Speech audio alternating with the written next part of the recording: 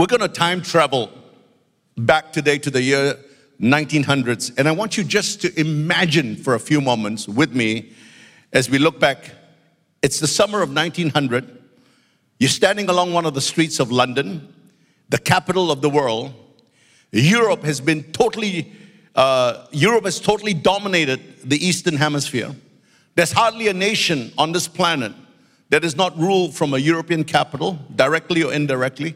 Europe is enjoying success, unprecedented prosperity. Trade is so vibrant, no one thought war was possible. The future was not only bright, it was secure, and a prosperous Europe would rule the world. Now imagine yourself, it's the summer of 1920, living in the same city. Europe is torn apart by a horrific war.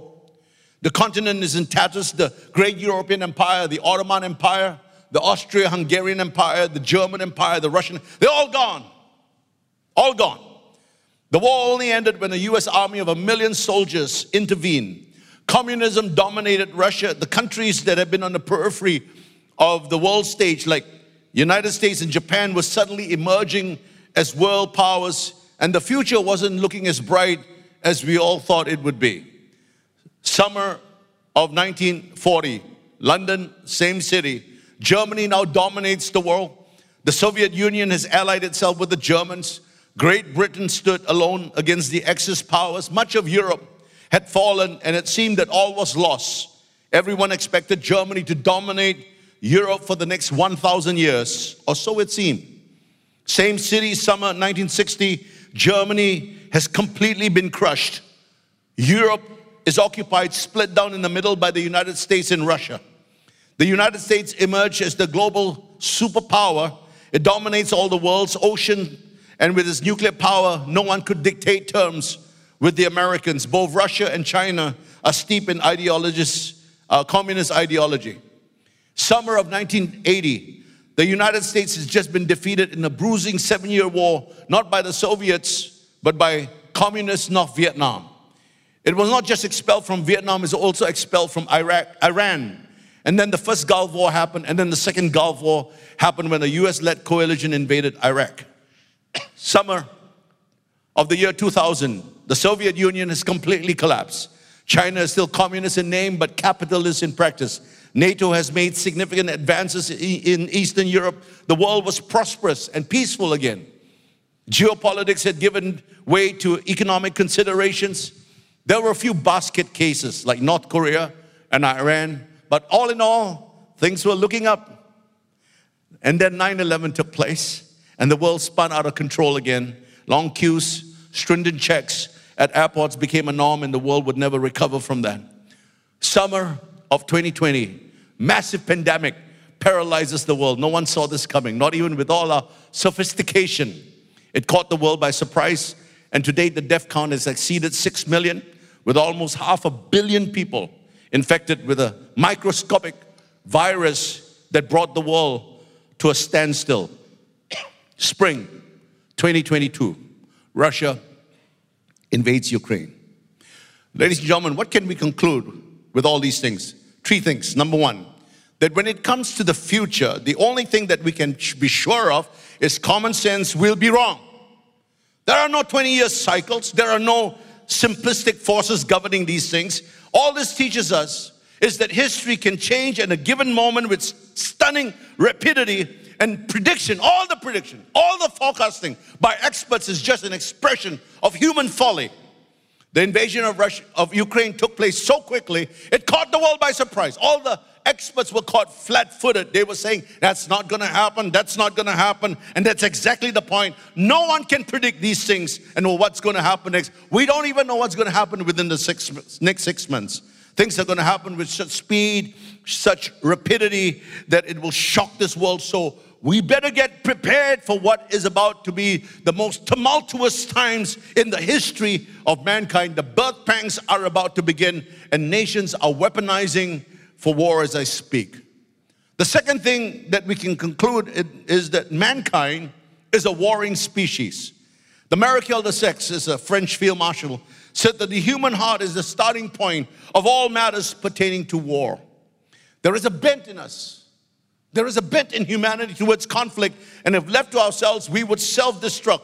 Jesus himself alluded to the fact that if he did not intervene at the end of the age, no flesh shall be saved. Did you know that we have enough nuclear weapons on this planet to destroy the world many times over? Did you know that it takes just 10 nuclear weapons to about 100 to end all of humanity? Mark my words, ladies and gentlemen, nuclear weapons will be used. The Bible clearly predicts nuclear warfare on planet Earth. You know, before the invention of nuclear weapons, there were some scriptures in the Bible that were a mystery to even the most enlightened Bible scholars. One of them was Zechariah chapter 14 and verse 12. It says that this shall be the plague with which the Lord will strike all the people who fought against Jerusalem. This is an account of a battle that was going to be taking place somewhere in the future. And here is the plague. Their flesh shall dissolve while they stand on their feet. Their eyes shall dissolve in their sockets. Their tongues shall dissolve in their mouths. How is it that your eye can dissolve in your sockets and your tongue can be consumed in your mouth before your corpse even hit the ground? That's the effects of a nuclear explosion. It produces so much heat that in less than a millionth of a second, your eyes will disappear, your tongue will melt, and your flesh will dissolve instantaneously. Shocking that a man called Zechariah could predict this thousands of years before. But such is the propensity of mankind for human destruction, self-destruction. James tells us all wars originate from the human heart.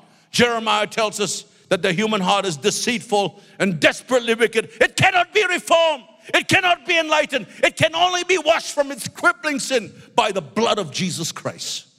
The third thing that we can conclude is this, that the eventual end of humanity will be self-destruction unless God intervenes. Right at the end of the age, there will be one final war. The nations of the earth will be gathered together in one final battle called the Battle of Armageddon. And it will be the mother of all battles. It will be the battle to end all battles. And they will gather for one purpose and one purpose alone. And that is to exterminate the Jewish race. And God will permit the devil to gather the nations to bring them to a place called Megiddo, which is a plain that is built for warfare. And in this one final battle, the Lord himself will arise and fight for Israel. And we will see the destruction of the armies of the world. God will permit the enemy to do this for his purposes. You have to understand that in God's eyes, the ultimate purpose for war is to bring about peace. The purpose of Armageddon is to end all wars and usher in a period of peace that would stretch for 1,000 years. We as Christians call it the millennial reign of Christ. Now, Jesus taught extensively. By the way, one of the reasons why we will have peace for 1,000 years is because the instigator of war will be bound in that bottomless pit for 1,000 years. I'll come to that in a few moments.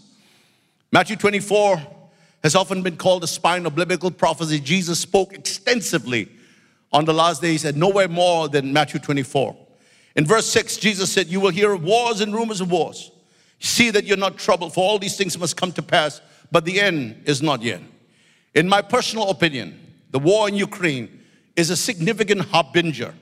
When that war began, something shifted, something was triggered, and something was set in motion, and there is no turning back. I predict that after this war, there will be war after war after war after war fought in various places till the last great war before Jesus Christ returns.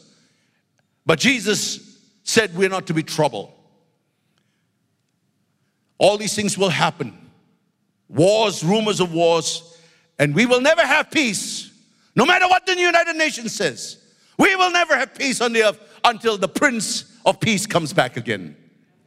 Chuck Pierce recently prophesied that the gods of war have been unleashed. I read that with great interest. It intrigued me, and something stirred in my spirit. I looked up and discovered that every culture has their own gods of war. The Roman god of war was called Mars, a god who loved conflicts. The Greek god of war was Ares, who was said to have an unquenchable thirst for violence.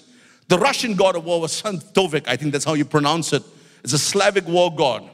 And all these so-called gods have been unleashed at various times to create havoc and conflict on the earth. And you got to remember, Satan is the instigator of war. Jesus told us that these things would happen and that we're not to be alarmed because these are just the beginning of the labor pains. What was the Lord's exhortation to us in Matthew 24? He said, see that you're not troubled. All these teachings of the last days is to prepare us, not to trouble us. We're not to be frightened. We're not to be fearful, because that is not the desired outcome of Matthew 24. The desired outcome of Matthew 24 is faith and preparation, not fear. Nation will rise against nation. Verse 7, kingdom against kingdom. You know, a significant phrase that mankind never used before until the last 20th century is the phrase world war. In the last century, we had two. Verse 8, and all these are the beginning of sorrows. You know, a better word is birth pangs or labor pains. So let me ask you a rhetorical question. Well, maybe it's not rhetorical. Does the birth pangs bring the baby, or does the baby bring the birth pangs? I think both statements are true, yes? But which is more important, the birth pangs or the babies? What we're seeing right now, ladies and gentlemen, are the birth pangs. And the danger is, we focus only on the birth pangs and completely forget why those birth pangs are happening. They're happening because the baby is coming. Hallelujah. What is Jesus truly returning for? Come on. What is Jesus truly returning? He's not coming back for this world. He's coming back for the bride. He's coming back for the church. He's coming back for a full-grown, fully matured bride without spot and wrinkle. He's not coming back for a child bride, by the way. And that is what we must be fully focused on, because heaven will not let him go. Heaven will not release him until the church is fully ready. Hallelujah. One of the big mistakes we often make as God's people, is that we have a tendency to look at world events and then try to interpret those events in regards to the second coming of our Lord Jesus Christ. So every time there's a catastrophe, every time there's a conflict, we scramble. We try to interpret those events in the connection with the last days. And especially when there's some war, there's always an upsurge in biblical prophecy, you know. And while I'm not saying that is wrong, I'm saying we're looking at the wrong places to get the answer, because God has given us the most accurate, most up-to-date document. It's called the Bible, and it's more accurate than your tomorrow's newspaper.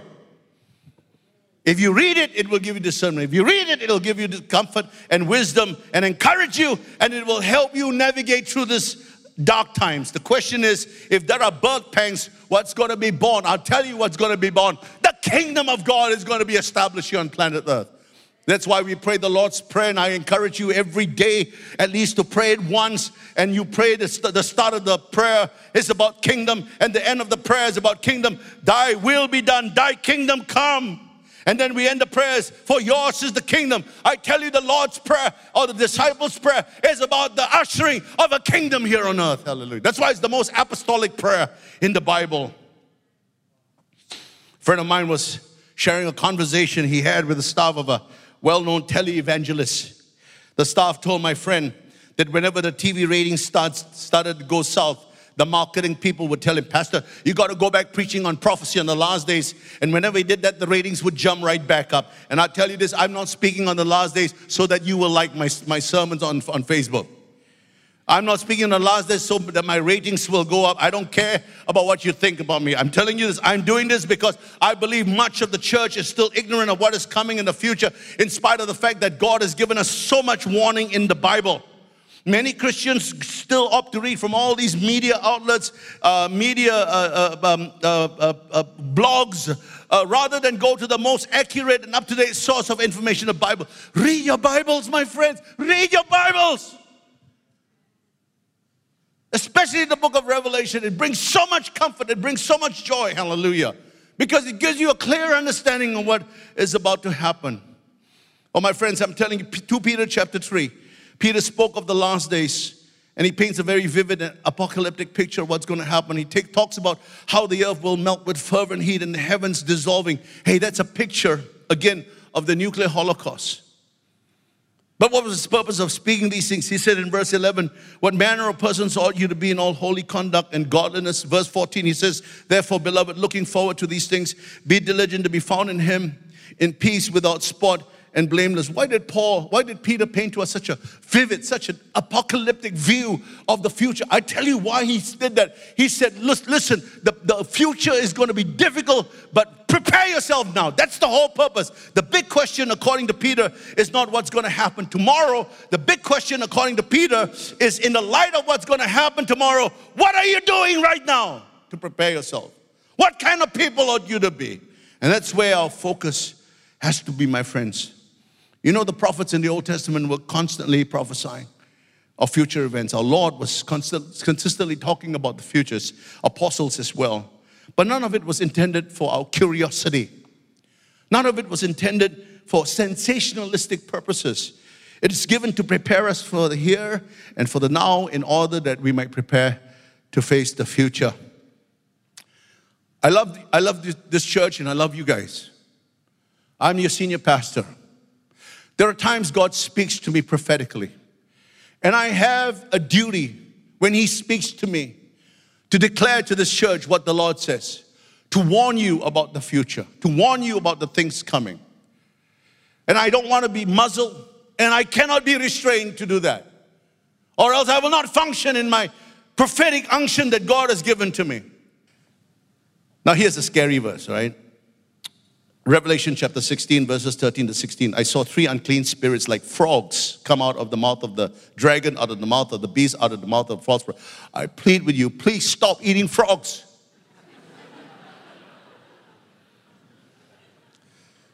A frog is a picture of a demon, an unclean spirit.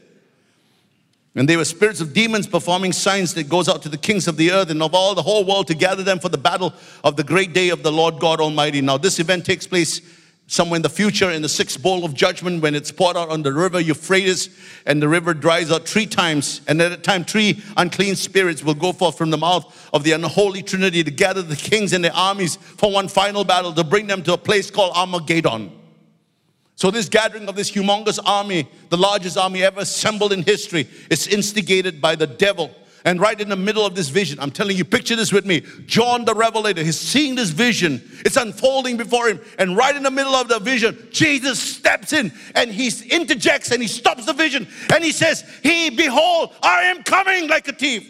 Blessed is he who watches, who keeps his garments, and lest he walks naked and they see his shape. Don't miss this, my friends. In the midst of all this chaos and upheaval, what was the Lord concerned about? He was concerned about His church, His people that we're watching, we're praying, and keeping our garments clean and spotless. The danger for us is we get so caught up with the events around us that we forget all this is to remind us to be sober, to be praying, and to be watchful. Hallelujah. Yes, the world is becoming more anti-Christ by the hour. Everything down from governments to Hollywood, and yes, to Disney World too. To the media, to businesses, everything is being prepared to challenge the authority of God. Biblical values and morals are being eroded and considered antiquated, and Christians are portrayed all the time as bigots and right-wing nut jobs. Yes, Satan has devised many weapons against the church. You know, God never said those weapons won't be formed against you. He said they won't prosper. He can form them, but they won't prosper against you. Number 3, yes, the gods of this world are being unleashed. Gods of war are being unleashed. But God is an answer to that. He's got His own army that He's going to raise up. And I tell you this, it's going to be the greatest end-time army. And the focus has to be on the harvest at the end of the age. Keep your eyes on Jesus. Don't be distracted by what's going on. Don't be distracted by the politics that's going on. Don't be distracted by the geopolitical wars that are going on. Keep your eyes on Jesus, because that is what He is concerned about. He is concerned about the bringing in of the harvest. Hallelujah.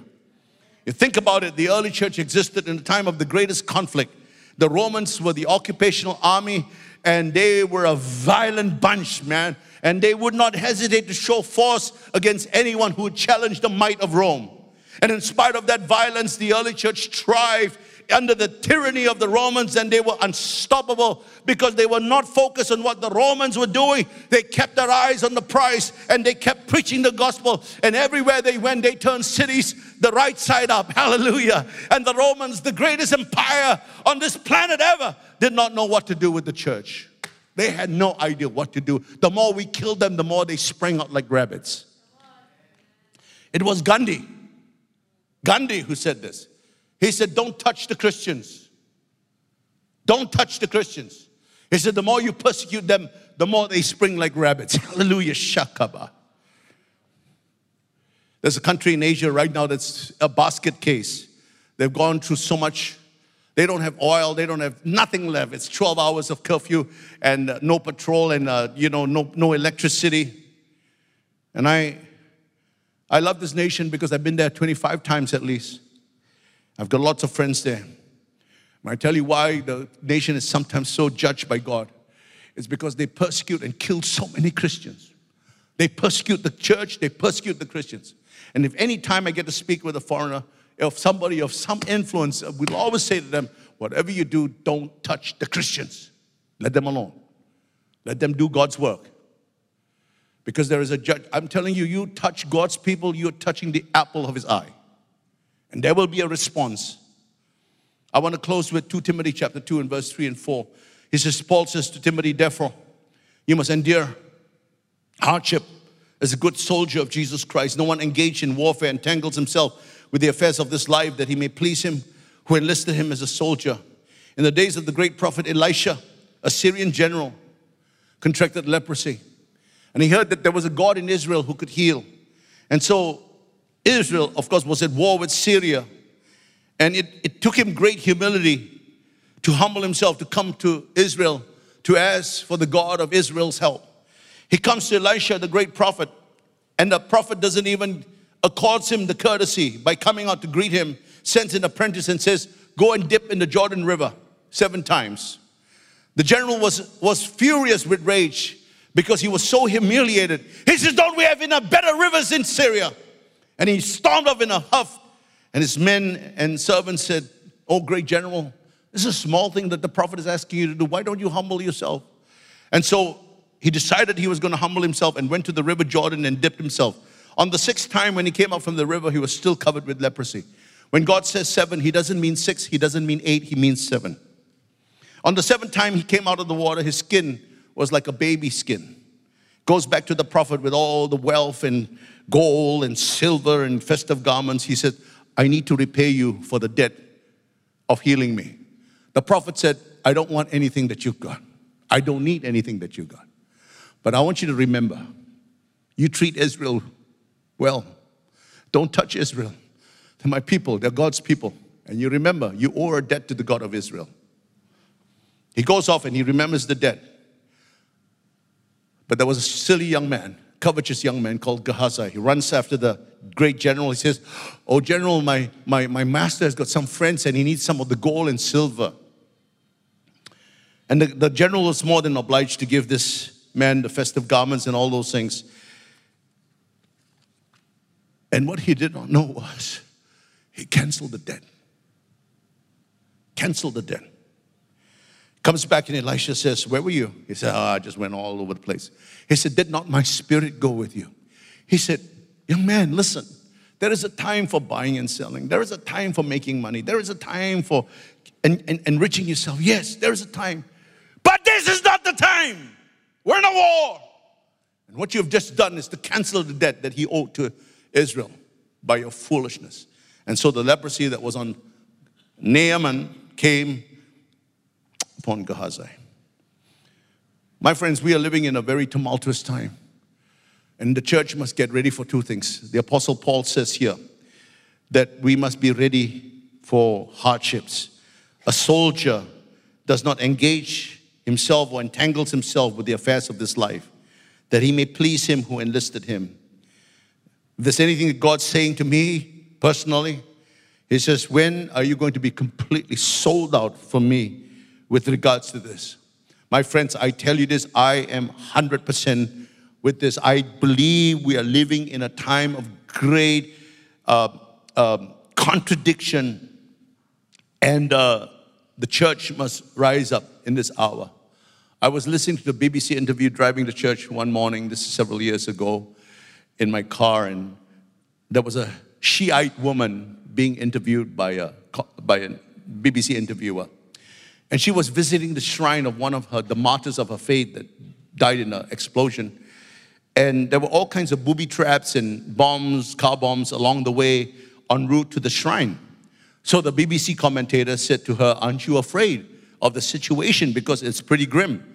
And I never forgot what she said. She said, I am a disciple, and she named this particular person. And she said, I am not afraid of war, I am not afraid of hardship, and I'm not afraid to die. I tell you, blood flow froze in my veins. That stirred me up, because once you overcome the fear of dying, then and only will you be fearless. Here is a woman who says war is nothing to her, because she is prepared to suffer and if necessary to die for what she believes. And the church must come to this place that we overcome him by the blood of the Lamb and by the word of our testimony, and that we love not our lives even unto death.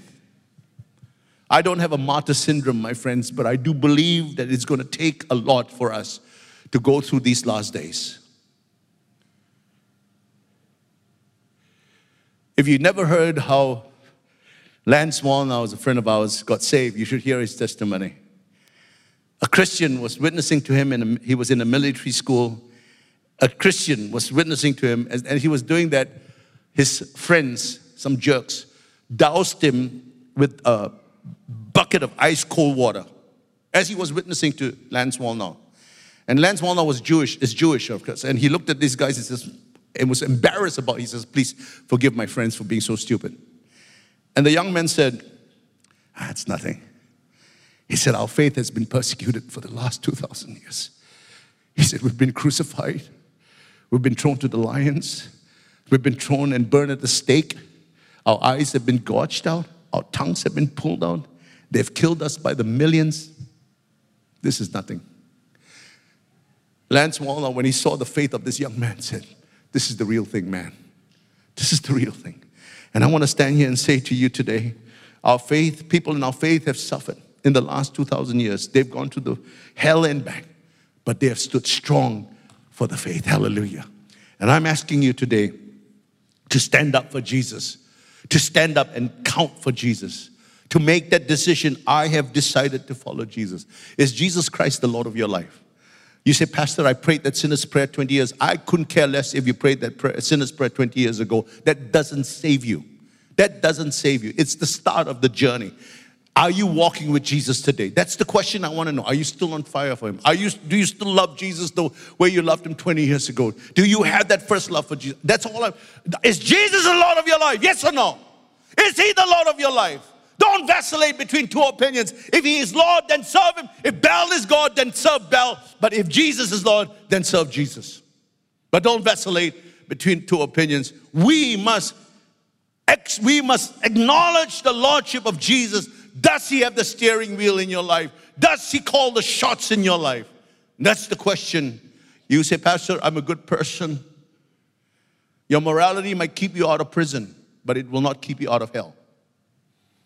You said, someday I will receive help.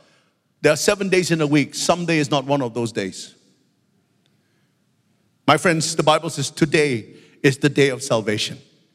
If today you hear his voice, you need to respond today. There are not 5 ways to heaven, 4 ways to heaven, 3 ways to heaven, 2 ways to heaven. There's only one way to heaven. His name is Jesus. That's non-negotiable. I want you to stand up with me, please.